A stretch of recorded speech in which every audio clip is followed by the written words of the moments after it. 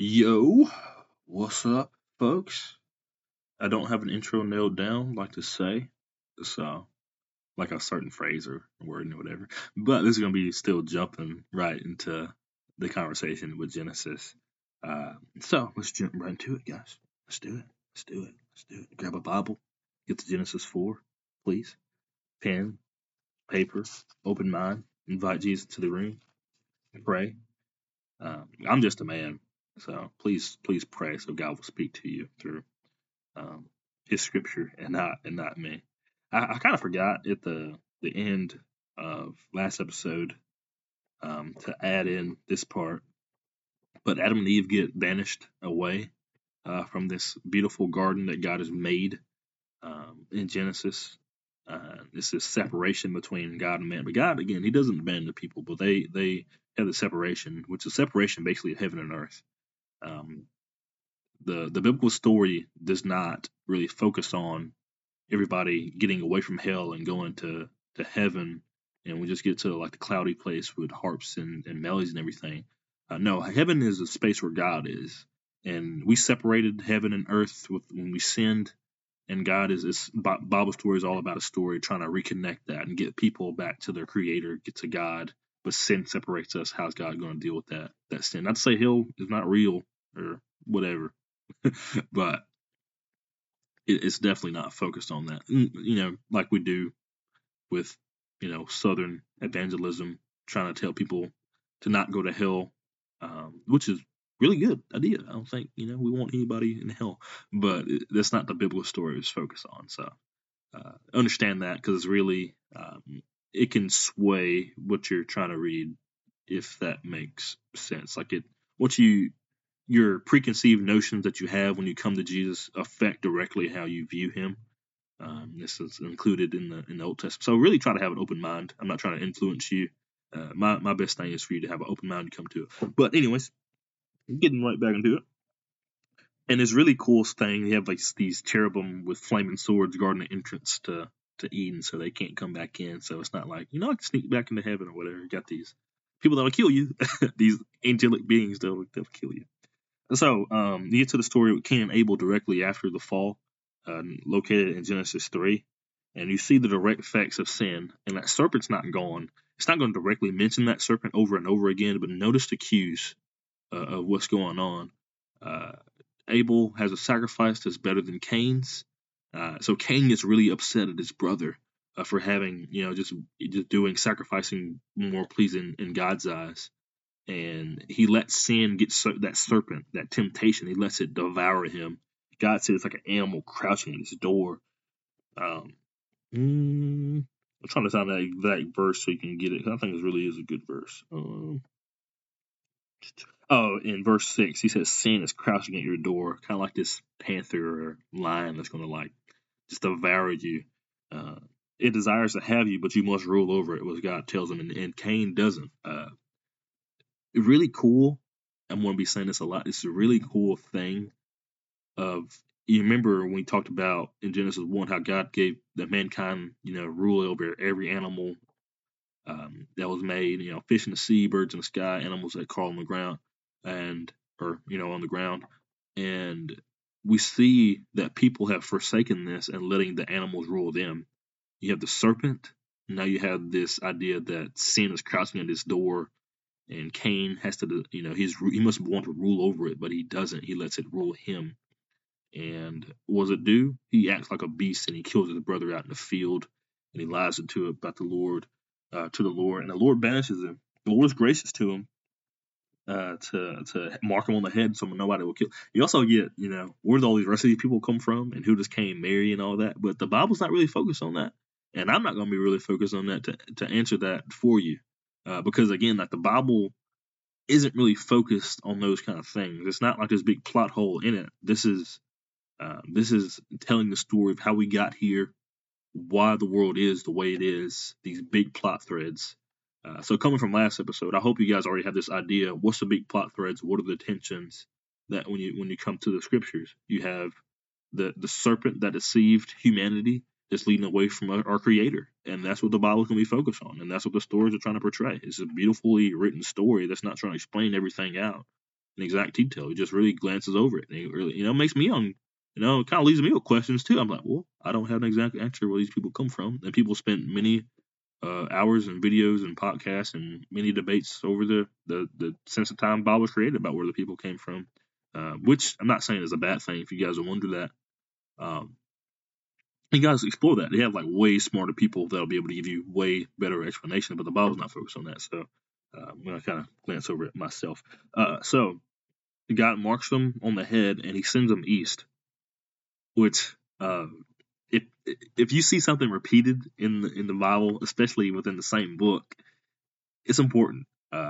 So when you see like banishment and exile, it's always going to be to the, well, I won't say always, but it's traditionally in the east in the Bible. And I think that's a really cool point to pick up. It's like, to the east is bad, going to the east is bad, going to the east is bad. I think in a shorter book, if you can read it in like an hour or so, probably less than that if you're a better reader than I am, but the story of Jonah, I believe that he goes east to, let me actually do that real quick. I'm gonna look that up. Guys, I would like to say that I told a story. It did take me a little bit.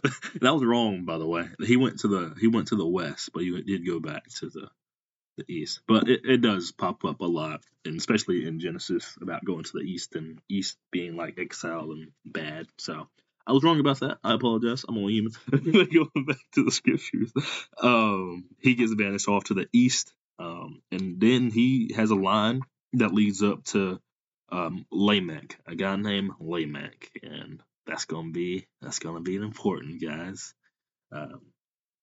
Coming in later. But then genealogies are really, oh, actually Lamech is mentioned right here. I was going to mention it later, but they go on to build the city of Babylon. You're going to see that in Genesis 11. This is just the city of violence, and it's just image of ultimate corruption before the Lord, when human beings try to seize the spot of the Lord, and what that looks like with injustice and slavery and all this. But just see how far humanity has gone in one chapter. Just read this poem that Lamech has. So Lamech said to his wives, notice it says wives, how already this is not ideal what God would have. And referencing back to the last episode, when you see something in the Bible doesn't mean you should emulate it. People have tried to argue for like having multiple spouses because people in the Bible like marry multiple people. That's not a good thing, guys. That should be like a clue that people, how far humanity has gone. God never intended that. He made one partner for Adam and Eve. They're both one flesh, to show just how important that is. They're together. They're oneness. You can't be one with something else too. Like that just doesn't make sense. It's like, okay, that's my person forever, and you can't have multiple one of those. It's just like it just throws away the idea of marriage completely. But a little rant over. TikTok and like Instagram Reels are bad places to get theology, and it just makes me mad when I see people try to post really bad stuff. And that's not to say that everybody's bad on there, but there are a lot of bad people. So have a good understanding of the Bible, guys, before you just go off and trust everything. Go back and read everything, even the stuff that I'm saying, guys. Go back in your Bible and read to make sure that this guy's making sense. I'm not trying to lead you astray, but hey, don't trust me. Go read the Bible. But read this poem. I'm sorry, in verse 23 of chapter 4. Lamech said to his wives, Adam and Zillah, listen to me. Wives of Lamech, hear my words. I've killed a man for wounding me, a young man for injuring me. If Cain is avenged 7 times, then Lamech 77 times. He's boasting that he's better than his ancestor Cain, because Cain killed his brother, and God said if you harm Cain, you'll be punished 7 times over. So he takes this, and it's like, I don't know if this is referring to like they got into an argument and they hurt his pride, or like they got into how guys can be, or just people just shoving matches, pushing matches, arguments, something stupid, and he just kills them, and he's boasting about it. And people do that today, this guy was messing with me, so I just pulled out my gun, I shot him, or this guy was talking trash about my girl and XYZ. That's not a good thing, guys. Violence should never just this idea that we should kill another human being made in God's image for doing something to us is not God's intentional design, and that's something we should focus on. You know, I used to play ball a lot, and you get in competition and you get like arguments to where the point you think you should threaten physical violence to somebody else is it's just something of Satan. It's something of sin. It's not good.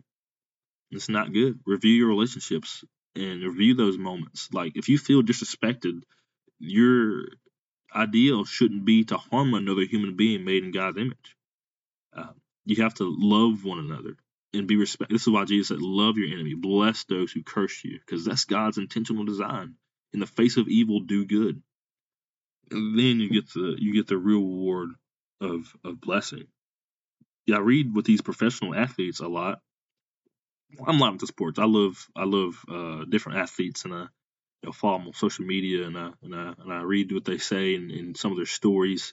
This is a big podcast era of where athletes come out and tell some of their sports experiences. And guys, it's absolutely terrible. Just because a guy makes millions of dollars does not give somebody the right to threaten death threats for them for not performing or for playing good against their favorite player or injuring their favorite player or whatever. These guys are human, and as I get older, I think the realization set into me of just how life works or like how crazy money is when me and Zion are the same age, around the same age, and I read when I was like 19, I was like on watching him play at Duke or whatever, and heard that he had like $100 million shoe deal with Nike, and I was like, dude, I'm not gonna make that amount of money ever in my life. And it's just like, wow, this is just crazy. When hearing it as a kid, then having at least that teenager kind of mindset, a more mature mindset, it's just absolutely insane the difference. But threatening somebody and destroying them is just it's not God's ideal thing, and just to show how far humanity is strayed. But remember that promise that God made in Genesis 3:15. There's going to be somebody who's going to be crushed ahead of the serpent, and you have this line of genealogy is really important in the Bible, and it's easy to skip over, but they're really important in the Bible of God's promise and His sovereignty to get to what God's going to accomplish and who He's going to use, and this is what God has to work with people like this. So Genesis 6 notices how depraved human beings are, and you have this spiritual rebellion too. You have the sons of God. You have the sons of man. Sons come from Adam. Adam's name meaning man, and you have the sons of God. These kind of like angelic kind of beings types. I guess that'll be a rant for another day. I'm not going to mention all that right now, but just know they're angelic types of beings. So the sons of God, they see the daughters of man, and they sleep with them. Basically like immortalizing this spiritual and human rebellion. Even the spiritual beings trying to rebel against the Lord. And Peter later on say in his letters, or one of his letters, immortalizing the story of judgment, how God keeps those who rebelled against Him in gloomy darkness. I'm trying to be ominous when I said gloomy, not mocking. I hope that didn't come out with mocking, but He keeps them in gloomy darkness, awaiting the day of judgment. So, and this Genesis 6 right here is a story of judgment, and it's not. People have these kind of pictures storyboarded on the children's wall and everything, but this is just it's heartbreaking, I guess, when you start reading this story, what God's going to do. God, everybody's evil. Everybody's like depraved, and God, like to the point He just regrets having humanity for the stuff that we're doing. And isn't that our world today? It's just like, oh God, may Your kingdom just come. And you see this terrible things. I was on Instagram and I saw a guy holding his lifeless child in his arms as he walked through a war zone, and people were like recording and taking pictures of him and stuff. And it's like, goodness gracious, what kind of world do we live in? You have this spiritual and earth rebellion over here. You can just imagine the depravity and injustice. God said uh, every inclination of the thoughts of human was only evil at that time, and He just had to wipe the people off the earth. And not only are we getting punished for our sin, but the creation is getting punished. Paul later on said in his letter in Romans 8 how all creation is eagerly expecting for the redemption of the children of God, because it's been left in groaning has been left in shackles, has been subjugated, not of its own desire, but of the one who subjugated it in hopes that it'll be redeemed when we get redeemed. Um, I'm gonna, again, the best commentary of the Old Testament is the New Testament, because they are just really, really, really good. And so notice how the birds and the animals and everything, it gets wiped out. Is going to get wiped out too with this flood that's going to come. Even if you're not a Christian, you're not been around the Bible a lot, I think you'd be familiar at least somewhat of what the flood is. But God, He found Noah. He found this guy named Noah, and he did good. And God's going to work with him. Remember that promise that He made to Eve? Hey, the seed from you is going to crush the head of the serpent. So if you're reading and you following along, it's like, is this the guy, the one righteous guy among all the evil? What is God going to do? So God has him and then his family, his 3 sons, and he lets Noah in on his plan, and he tells them to make this ark, this wooden ark that's going to save them from the flood, and God's going to bring 2 of every kind of animal on the ship with him, that doesn't already live in the water. So they can survive in the bird creatures with enough food. If you guys haven't been to the Ark replication in Arkansas, dude, it's massive. I haven't been. My youth group went when I was younger, and they took all the pictures of it and they had it. It is massive. It is massive. And people, it was just, I think it's a really good just biblical image, and it just showed how have like these little storerooms and what the ark would look like and how it survived, and could all those animals really fit on there and everything. That gets all explained out, and 2 of every kind of animal, not 2 of every single animal. And people that are smarter than me are going to explain, like, how you have like basically how dogs come from wolves, and you have like cats come from this bigger hierarchy of family. I'm not that wise when it comes to that, guys, so I'm sorry if I'm butchering that. I hope that somebody I hope that you get on YouTube and find people who are better explaining how that comes about, or you paid attention a lot better than I did in 8th grade science class or whatever. Came out with an A, we'll say that, shameless plug, but I forgot all that knowledge by now. But he takes every kind of animal, has all the food, and it takes him a while to build the ark, and people lived a lot longer at that time, mainly because we were made to live forever, and God was with us and blessing us. And as we got more corrupt and sin affected our bodies more, our lifestyle shortened down. God gives him the timeline of when it's going to happen, and how Noah, saved his family through his faith to believe God, that, hey, God's going to do this, so I need to work hard to do it. And Noah becomes this image of this righteous man. And he talks about how the flood happened. Now, I want you guys to know there's a really important part that happens here too.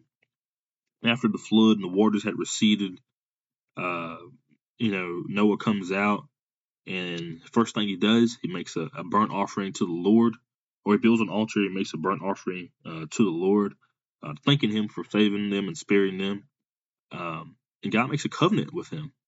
A covenant. You guys have heard of a covenant before. I don't know if you noticed it or not. But when people get married, that's a covenant. It's a marriage covenant. It's an agreement, a partnership. And, you got to say your vows to death do us part. You're going to be together. You're going to love your spouse through health and sickness, through pain and sorrow. You're going to be together. You're going to be that person. You're going to be one flesh. Nowadays, people don't really obligate by that covenant, but it's a covenant. And God makes a covenant with Noah. But it doesn't come with any kind of agreements on Noah's part at all. Right here, the God just comes out and says, like, hey, never again will I curse the ground because of humans, even though every inclination of the human heart is evil from childhood. Never again will I destroy all living creatures as I've done. As long as the earth endures, seed time and harvest, cold and this is coming out of chapter 8, by the way, from verse 21. As long as the earth endures, seed time and harvest, cold and heat, summer and winter, day and night will never cease. So God, he says, I'm not going to do this anymore. I'm not going to ever do this again, because he makes you have this righteous intercessor in Noah, who God makes a promise through to take away judgment right here, and he just comes this image with it. he makes that promise to him, and then you get the covenant re-explored. And you might say, well, how will God know to keep his covenant? How will God remember it? And which really isn't for God, not that God will forget. That's the point I was trying to get to. I'm sorry, I was flipping the page. And he makes a rainbow in the sky. Whenever the rain appears and you have that, that's why when you see rain, you're going to have like a rainbow. And God makes the rainbow. It's like, hey, this is my bow. This is how you know that I'm never going to flood the earth again. It may rain a lot. You may have a little bit of flooding in different places, but I'm not gonna flood the earth like I did. Again, it's this reminder, this beautiful image of a promise that God made through Noah, and him being righteous, and God chooses him and he blesses it. And you kind of wonder, like, Noah could be the guy. Noah could be the guy. He's gonna be the guy who crushed the head of the serpent. This is the expectation you're supposed to be having as a reader. But notice what Noah does in the later parts of chapter 9. Noah, a man of, this is coming in verse 20 of chapter 9. Noah, a man of soil, proceeded to plant a vineyard. When he drank some of the wine, he became drunk and lay uncovered in his tent. So he gets drunk. He comes out of the tent and gets drunk. And Ham, he sees his father naked, and something shameful happens inside that tent when he sees his father naked. Now, there's a couple different interpretations, and I'll tell you guys my interpretation of what what Ham did to Noah, based on different stuff in Leviticus. Well, the first interpretation is that Ham did something shameful to his father, something sexual degrading to his father, and his younger sons had covered him up after they saw him. They didn't see him naked. They walked in back so they wouldn't see their father naked, and they covered him up. Now, I believe that this is where Ham slept with his mother, and some ancestral relationship went on.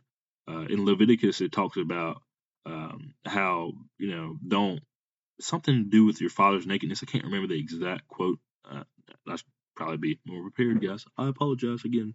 But you're gonna read in Leviticus how actually, I have the ability to stop. I'm gonna stop and try to get that exact verse. If I can't, I'm just gonna jump right back into it. Give me just a second. When I stop, it's gonna be a seamless transition. Okay, I'm back. I thought I lost all the audio that I did for a second, so my heart kind of dropped. And let me tell you guys something. I caught myself, but just do not Google father's nakedness in Google to try to find a Bible verse without saying in the Bible, because that would probably been bad. So, going back to the nakedness part, this is where I get my interpretation of it, which is, it's okay to disagree or find some commentary that disagrees with me. I'm not infallible. I'm not perfect. So I could be wrong. But I believe they Ham slept with his mother. Coming out of Leviticus, and this is Leviticus 20, verse 11. You have different translations of it. NIV translates it a little bit differently, which is the main translation that I use. But it says if a man has sexual relations with his father's wife, he has dishonored his father. But if you read an ESV and KJV and some NSAB, which I think is NIV tries to go thought for thought instead of word for word in their kind of translation style. So trying to get to the heart of what's being said. But you read in ESV, if a man lies with his father, he's uncovered his father's nakedness. And this is what Ham does in the story. He uncovers his father's nakedness. This is what I believe he slept with his mother. And I think he got his mother pregnant, because if you read, and when Noah woke up from this wine and saw what his younger son had done to him, he said, "Cursed be Cain," which would be Ham's child, not cursed be Canaan. I'm sorry. Cursed be Canaan. He didn't curse Ham. Canaan got cursed because he was born of this ancestral relationship with mother and her child. Really gross and terrible. If you read on later in the story, who are the big enemies of the Israelites? The Canaanites.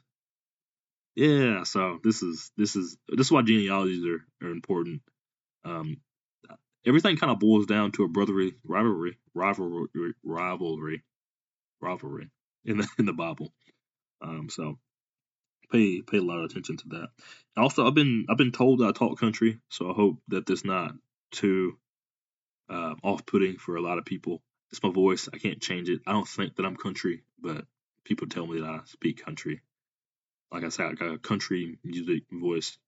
I guess I just hang around a lot of people, who talk the same. So I can't help it being raised in Mississippi. Sorry, guys. Um, so and that happens. So that kind of deletes the whole thing as well. This Cain, I mean, Noah isn't the guy who's going to do this. So and then you get like this long genealogies of get these long genealogies of different sons, and you see all their children. Again, genealogy is really important. These things pop up in the Bible. You got the guy like named Nimrod, and he founded Babylon. And Nimrod, I think Nimrod is actually famous in a lot of ancient Mesopotamian stories. I can't tell you right now, guys, and I do apologize for that. But I was listening to another podcast, and it mentioned how just different ancient warriors of the ancient times and different depictions of them. Maybe like Nimrod, like a type of that. Uh,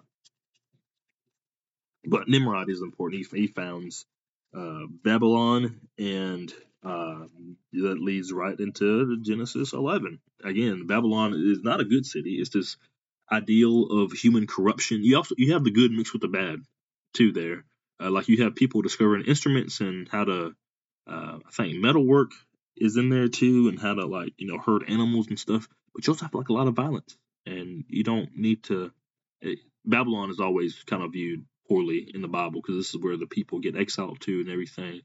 They make this tower that wants to go up to the Lord, and they want to be God, be like God themselves, and they want to, this is again people exalting themselves to be the spot of God, and God, he scatters the people. He could have obliterated all of them. They'll disobey another command too. This was pointed out to me in Sunday school a long time ago, and it stuck with me. God's command to the human beings were to spread out and multiply the whole face of the earth. Here you got people trying to congregate together in order to upsert God's rule over them and do what's right in their own eyes.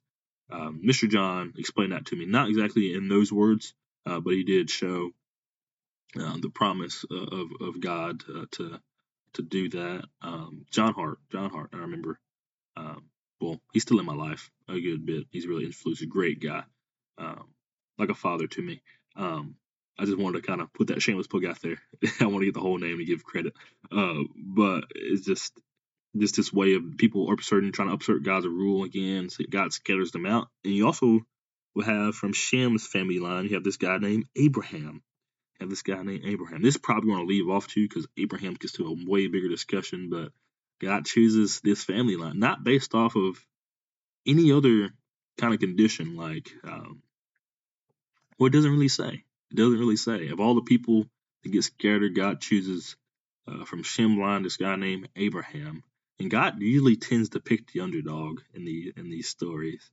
But they get scattered out, and Abraham goes with his father, he goes with his father and his wife and his nephew, and they try to set out for Canaan, but they settle up in Haran. They just stay there, and Abraham's dad lived to be 205, and Abraham had his wife who couldn't conceive a child at the time. He also had his nephew Lot, and God makes this promise to him, and this is going to be kind of where we leave off to in Genesis 12. It's going to kind of set up the discussion for the rest of the podcast stories we're going to have. So the Lord said to Abraham, "Hey, I want you to go from your country and your people and your father's household to a land I'm going to show you. So leave all the stuff you're familiar with, where you're comfortable with, Abraham, and this is what I'm going to do for you. I'm going to make you to a great nation. I'm going to bless you. I'm going to make your name great. You're going to be a blessing, and I'll bless those you bless, and whoever curses you, I will curse. And all peoples of the earth are going to be blessed through you." Wow.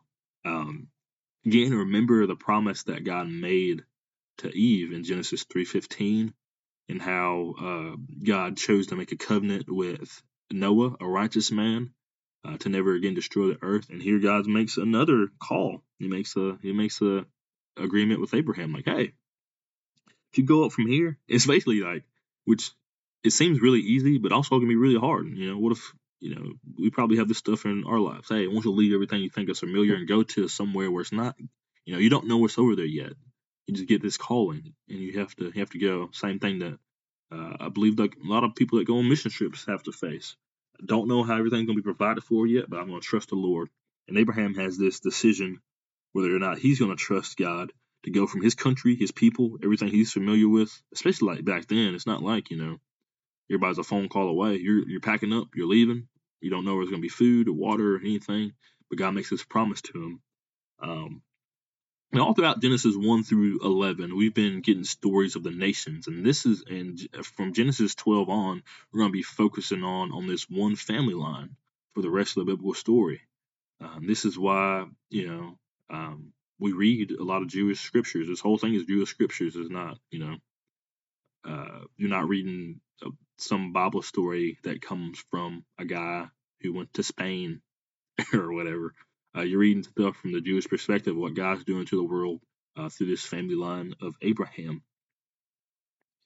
And this is so God can bless the whole world. It's not like God forgot about everybody. It's like, you know what? I don't want to save everybody. You guys are kind of, you suck. I don't want to save all you guys. You guys are messy. I'm just going to save Abraham's family. I'm going to bless him. This isn't what this is about. God chooses Abraham to bless the rest of the nations. This is why, I'll make your name great. You'll be a blessing. And all the, I'll bless those who bless you. Curse you, I'll curse. And all people of the earth will be blessed through you. So through your family line and through your seed, I'm going to bless. This is trying to reinstate, again, heaven and earth. God wants people to be blessed. He's trying to get people away from death into life, and life is found with knowing God and being known by God. And this is God's ultimate plan. He chooses Abraham, and it's just like this really large calling that comes with it. It's like, whoa, in it. And spoiler alert, Abraham went, and he obeyed God, and we're going to be exploring Abraham's story next in the rest of these podcasts. But this is where the episode's going to end, guys. I need a break. I've been talking for an hour straight by myself. So maybe I seem crazy. Is it crazy to have a podcast and just talk to yourself? I wonder. Just joking. But I say but a lot. This is my little verbal cue to think. I don't stutter as much, but I will say, I did it again. I will say different words like that to have like this kind of process cue. I should have picked up that in public speaking. Public speaking is a really good class. Now I'm just rambling. But I love you guys. I hope you're blessed by the Lord. Please get into your Bible today. Read it, guys. Read it. Take time. Get good habits.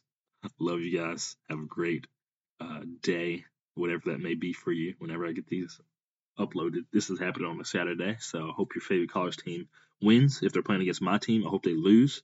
Ole Miss already won the Egg Bowl, so I'm happy. State fans are in the mud, like they, So it's a good day. It's a good day. Love you guys again. Thanks so much for joining with us, and hope to see you again shortly. Love you all. Bye.